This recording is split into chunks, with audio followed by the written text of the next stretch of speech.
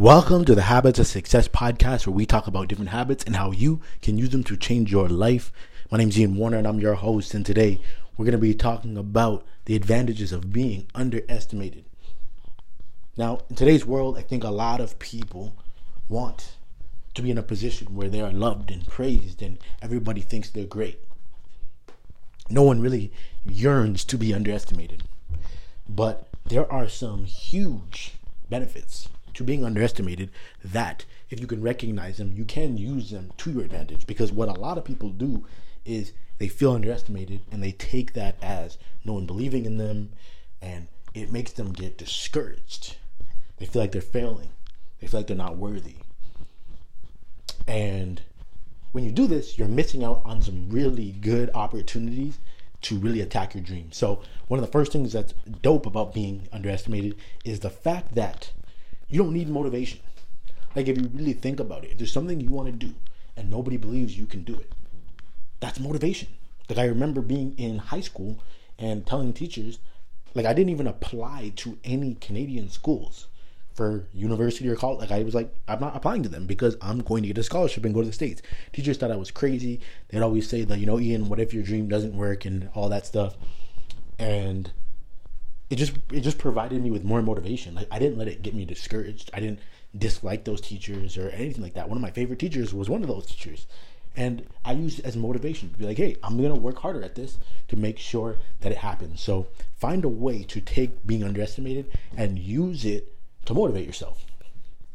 The second big thing about being underestimated by people is that you get to fly under the radar. When you're underestimated, nobody's watching you.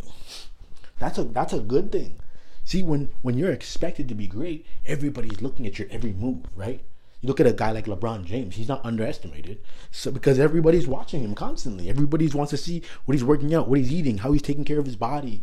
Every single thing this guy does, everybody's watching him constantly. But there could be somebody else on another team who's slowly training and working and becoming that new star that's going to replace LeBron James. But nobody really knows that because no one's paying attention to that person because they're underestimated. So use that and understand that the spotlight can also be a double-edged sword, right? Some people want the spotlight because that means you're successful. That means you've made it. You've done it. But that means there's pressure, and that means people are always watching you. But when you're underestimated, that's the time that you should be spending focused and working hard and preparing for when you do get into the spotlight. And then the final thing about being underestimated that works out in your favor is the fact that it's a time when even if you do fail, it doesn't really matter that much because people expected you to fail anyways. And this is almost like some people are scared by this because they don't want to meet someone else's expectations of failure. But when you really think about it, what's so bad about that? If I would have aimed to get a scholarship and I wouldn't have gotten it, then I proved them right and I can try something else. Like, it's whatever. It doesn't really matter. You have nothing to really lose, but you have everything to gain. When people constantly underestimate you, don't be scared to go all in. Don't be scared for it to not work out just out of a fear of proving these people who are putting this pressure on you right. Instead, again, and this kind of loops back in with the whole being motivated by it. It's motivation that, hey, I can do whatever I want in this moment because even if I fail, I'm not letting anybody down. Because that's a whole different ballgame, right? It's different when you have a lot of people who expect something from you. And when you don't do that, you let them down. There's a whole bunch of people who are heartbroken and disappointed in you. That's a different type of pressure. So being underestimated can be a blessing to your life if you use it to your advantage.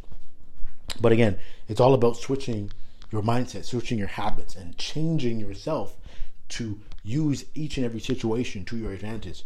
Because that's what really life is all about. Like, life's always going to be throwing a lot of different things at you. But the people who are successful, they can bend and shake and move in a way that they can use whatever's happening to their advantage to succeed. That's all I got for today. Y'all be good. Peace.